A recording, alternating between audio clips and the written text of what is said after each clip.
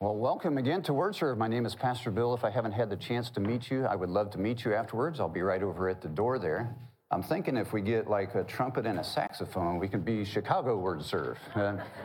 We're working on that. If anybody plays, let us know. I'm also very excited because we are starting a brand new sermon series, and this one is a good one. It's To My Friend Who Left the Faith. Now, I don't know if you have a friend that has left the faith. Maybe they haven't really left the faith, but maybe they've left the church. There are a variety of reasons, but the statistics are clear and undeniable. For the first time since they've been measuring, I've used this statistic before, America is less than 50% Christian. Now, if that doesn't make the hair on the back of your neck stand up, it should. And here's why. Imagine a world without Christ. And you don't have to look far. Look in the Old Testament. You have all kinds of examples where people abandoned God. And what was the result? Then when you follow that phrase, they did what was right in their own eyes. And it did not go well.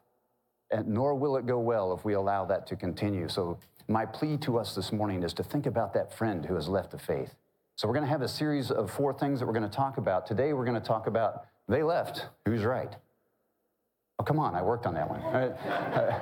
The next one is I doubt it, mean people, and then why? These are questions that people often ask when they leave the faith. Now, you say, Bill, why didn't you tell me? I would have invited a friend who left the faith so they could hear what you had to say.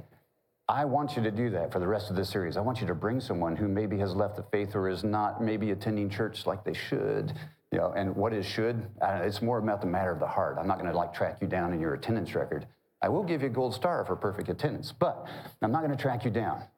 But here's the thing. If you don't spend time in regular relationship with Christ, it's easy to forget that he's there. Does he forget us? Absolutely not. Never. But do we forget him? Man, every day. And I am chief among you there. So today, they left who's right. I really just wanted to talk to us first. Because if we don't get us right and we invite people into this, they're not going to have any better experience than whatever de-churched them in the first place. So today is about us. How do we get ourselves right? Because a lot of times when people leave the faith, we can kind of be judgmental, can we not?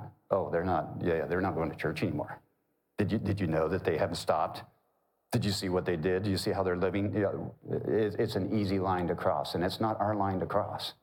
So I want to talk about us. How do we get ourselves right to accept all these people who have left the faith and provide them a welcome mat back to Jesus, right? All right, so here we go.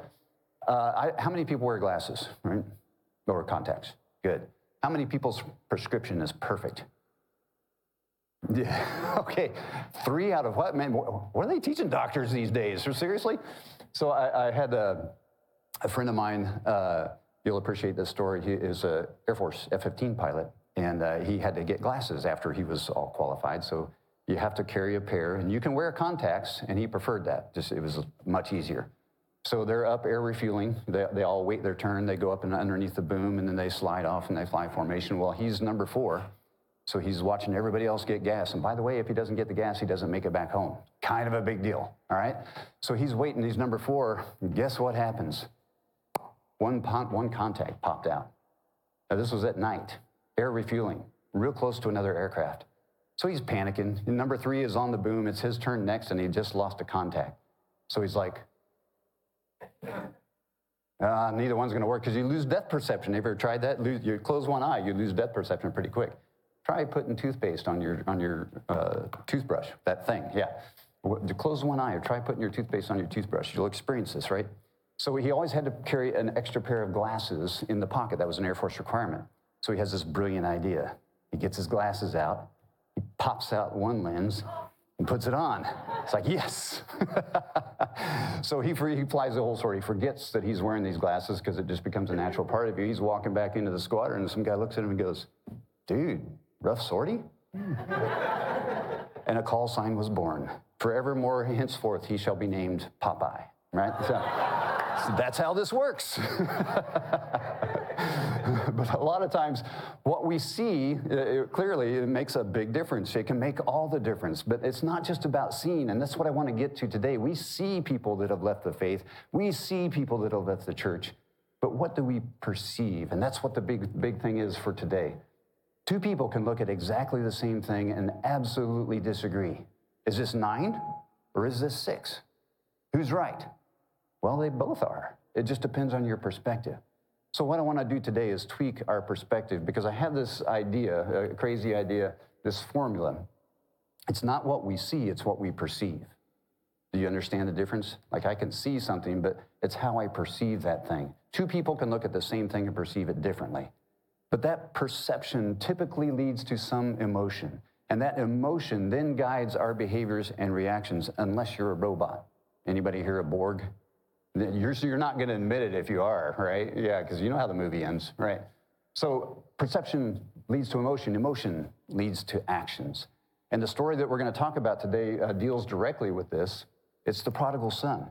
And I know everybody is thinking, oh man, I've heard this story a million times. Don't check out on me. Maybe you haven't heard it this way before. But to introduce this idea, this is a famous painting by Rembrandt. It is the prodigal son. And you can see the father is hugging the prodigal son. You can see he's in ragged clothes. He has one shoe on, one off, one is rotting. And then look over at the right. Who do you think that is on the right? It's the older brother. Yeah. So you really have three main characters here. You got the prodigal son, you got the father, and then you got the older son. Now, church, for today, I want to tell the story from the perspective of the older son. Because if we sit in judgment of those who have left the church, we have a tendency to become that older son. And it's not healthy for anyone. So I have a proposal. We're going to apply this formula in a new way and see how we can make that welcome mat back to Jesus for those who have left the church, been de-churched, or have left the faith. Deal?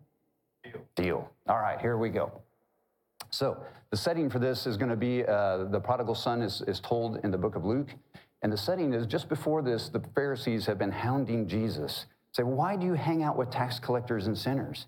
And you know how Jesus feels about this. But in Luke chapter 15, Jesus then goes into 3 parables, and they're all about something that is lost. The first thing that is lost is a sheep. The shepherd goes after the one and leaves the 99. The second one is about a coin, the widow who lost 1 coin out of the 10 that she had, and she did everything she could to find that coin. And then the third is this story, a lost son. So you see, we've gone from sheep to money to human beings. And church, never let us forget that we're dealing with human beings, human souls. They're flawed, just like me. They misread things, just like me. They have perceptions that I might not agree with. But once we have the light of truth, we can see fully who Jesus is. And my main goal is to provide a way to welcome them home, or welcome us home. If you're struggling with doubt today, that's okay. You're in the right place.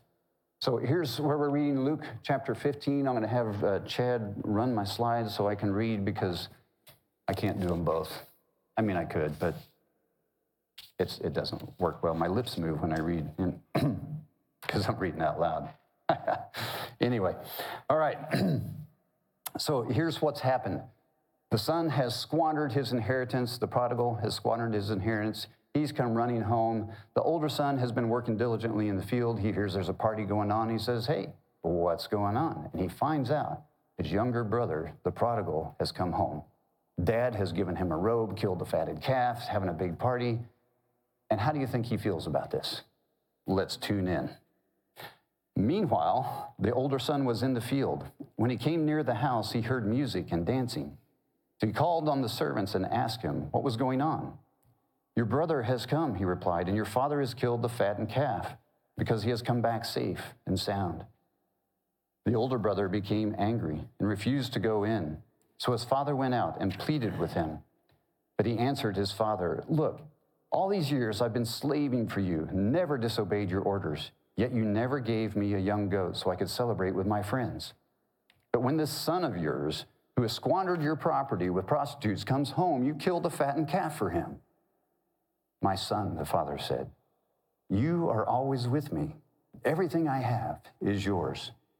But we had to celebrate and be glad because this brother of yours was dead and is alive again. He was lost and is found. These are the words of God for the people of God, and for these words we are grateful. Did you catch the older brother's perception? You can catch it in his language, right? It's like when your child does something great, you say, my daughter made the honor roll. And when your daughter does something terrible, you go to your spouse and you say, Your daughter was acting up in class, right? Did you catch it? Your son who has squandered this property. So he's very judgmental of his brother, and rightfully so, man. He's messing with the family inheritance. This cuts close to home for this older brother. So he has a right to be maybe upset or angry. But it's not that he has this moment of anger, it's that he carries this through. And this is what I want to highlight, because when you start to look at the idea, whoops, I think I double tapped. There we go. When you start to look at the language, it's all about I have been slaving away. I have never disobeyed you. By the way, do you catch the absolutes in the language? I occasionally disobeyed you. No, I never cross the line. Really? Seriously? You can always tell when somebody's on a tirade by the absolutes. They say things like, you always, I never. That's not true for anybody, really. Well, unless your name's Jesus Christ. So I and you language is very, very prominent. But here's what I begin to see, this formula that I have noticed through the scripture begins to appear again, because his brother's perception is this guy is a loser. He has squandered everything. He's irresponsible. And I have been doing all the work around here. I should get everything. Well, that leads to the emotion of anger. And then, like I said, it's not that he became angry, it's that he stayed angry. So watch what happens. Emotion leads to actions. What actions result as a result of his anger? Does he go and join the party? Does he celebrate? Does he grow into be a grumpy old man? Yeah, right? We don't know, because the story ends there, and that's the point. That's the point. We don't have the answer at the end. Jesus is very good at asking that question, planting that seed, and then just letting your mind tick on that. Whatever happened to that guy? He was so angry all the time, so bitter. Did life drag him down? Did he show up on Dr. Phil one day? I don't know. We don't know. But what we do know is that look at the actions. There's a giant party, like a party of epic proportions going on, and he's not there. He's not celebrating. He's not welcoming his brother home. So who is this hurting? Who is this anger hurting? Him. Yeah, himself. Absolutely. That old saying, like, being bitter and angry is like drinking poison and waiting for someone else to die, right? It doesn't work that way. This anger and this emotion is causing separation. Now, does that sound like Jesus? Is Jesus the master of separation? No, Jesus is the master of reparation. And he's gotten that wrong. One letter, how we see one letter in a word makes all the difference. Jesus isn't about separation. He's about reparation. And if I am a follower of Christ, then I too should be about that. I should be about welcoming. I should be about celebrating. But sometimes the judgment, and maybe it's not anger for you. Maybe it's just indifference. Maybe it's apathy. Maybe I just don't care. Maybe I'm too tired. Maybe I'm too busy. You can fill in your own blank. We all have it. And I'm not accusing us. I'm just observing us. And by the way, I observe myself in that process too, because sometimes, more than I care to admit, I'm the older brother. But that's not where I want to end up, and that's not where I want us to end up. Now, we can get a good glimpse at how this works in a different way by looking at the language of the Father. The you and me, he's always inclusive with his language. He always talks about the reconciliation between the older son and the younger son. Did you notice when the older son was mad, he stayed out in the field, and he was not going to come in? So how did he get the invite from the Father? The Father went to him. See, church, we can't sit here and go, hey, we've got wonderful snacks. We've got the best coffee going. We've got a band that sounds just like Chicago. You should come. No, we have to go out into the community and invite them into the party for whatever they're dealing with, whether they're too busy, whether they're too angry, whatever, it doesn't matter. But we go to them. We don't wait for them to come to us. That's playing defense, and you know how I feel about that. So look at the Father's language. You, me, everything I have is yours, he says. Like, what have I ever withheld from you? Why the bitterness? And then he probably went to his spouse and said, your son is not coming to the party. No, I'm kidding. All right, so the perception from the Father's point is, my son, who was dead and is now alive, has come home. We should celebrate. This is a great occasion. And that emotion is gratitude and joy. And that gratitude and joy results in the best party they've seen in years. Church, why couldn't that be the same for us? Why couldn't we have that party every time somebody comes back to the church or comes to the church for the first time? We're not discriminatory that way. It can be anybody. But it takes the right perception. It takes us getting there. Now, the key verse in this whole process to me is this one right here. And I want, even inside the verse, there's a key phrase. When the father says to the older son, everything I have is yours. Now, substitute the father for Jesus for just a second and substitute the older son for you. In other words, Jesus is saying to you, everything I have is yours. Is it? What is it that Jesus has to offer? Eternal life floating on a cloud, strumming a harp one day, to be determined. And if that's what we think, man, we have missed the boat. That's a fraction of what Jesus has to offer. Yes, it's eternity, and that's a long ways off, but what does Jesus offer me right now? Well, I could think of a few things, and I bet you could too. How about, peace that passes understanding? How about forgiveness and grace?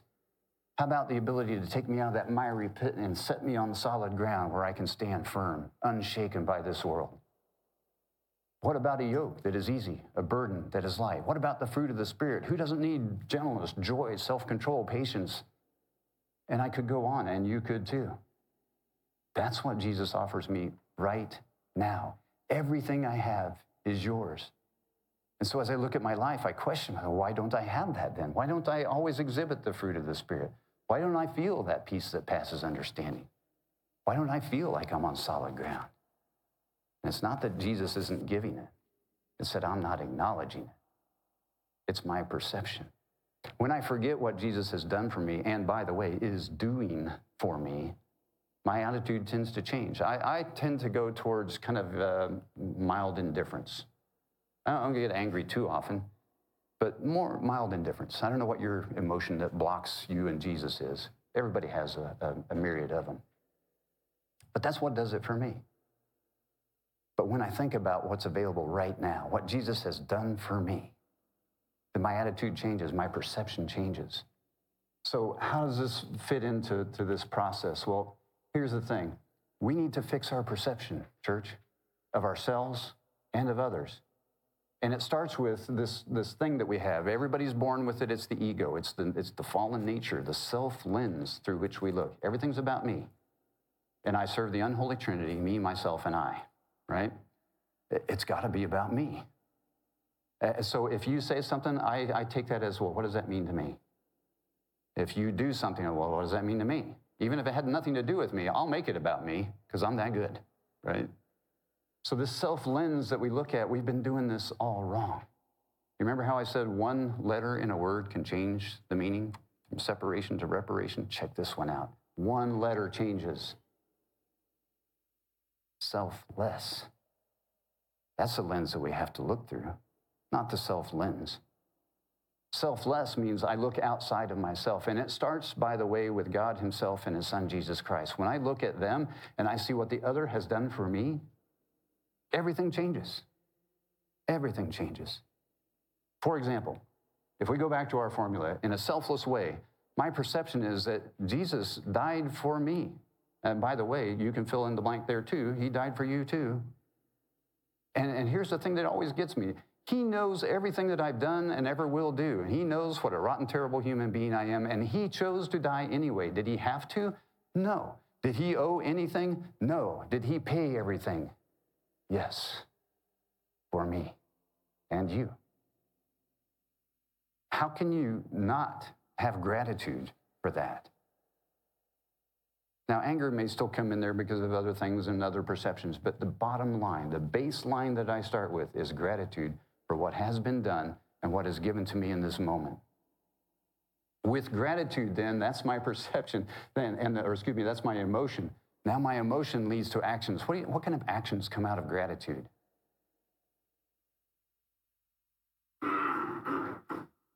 Kindness.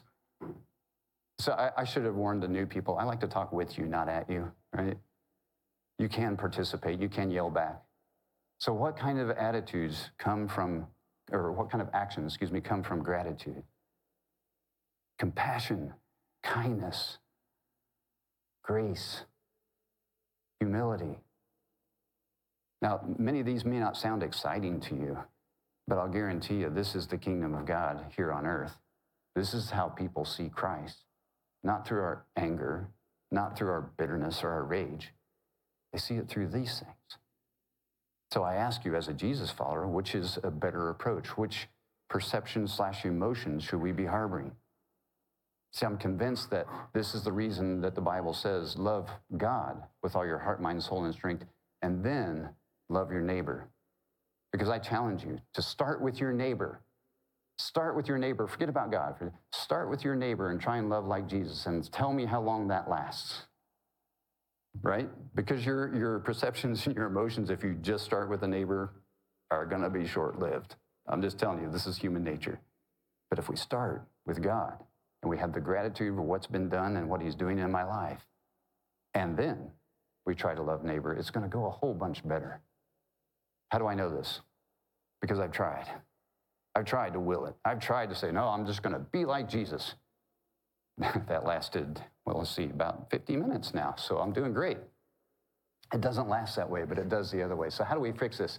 We take that selfless on. Now, let me say this to you today. If you happen to be the older brother in the crowd, and I am chief among you again, let me give you some encouragement. One small shift in our perception, led by the Holy Spirit, can make all the difference. This can be a place of redemption, of reparation, not separation. This can be a place that gives hope, that brings joy. This can be a place that huddles around those who are suffering and lifts them up. This can be the place that takes us out of that miry pit and sets us on solid ground for life, for eternity, not just for a moment. That is all possible with one small shift in our perception.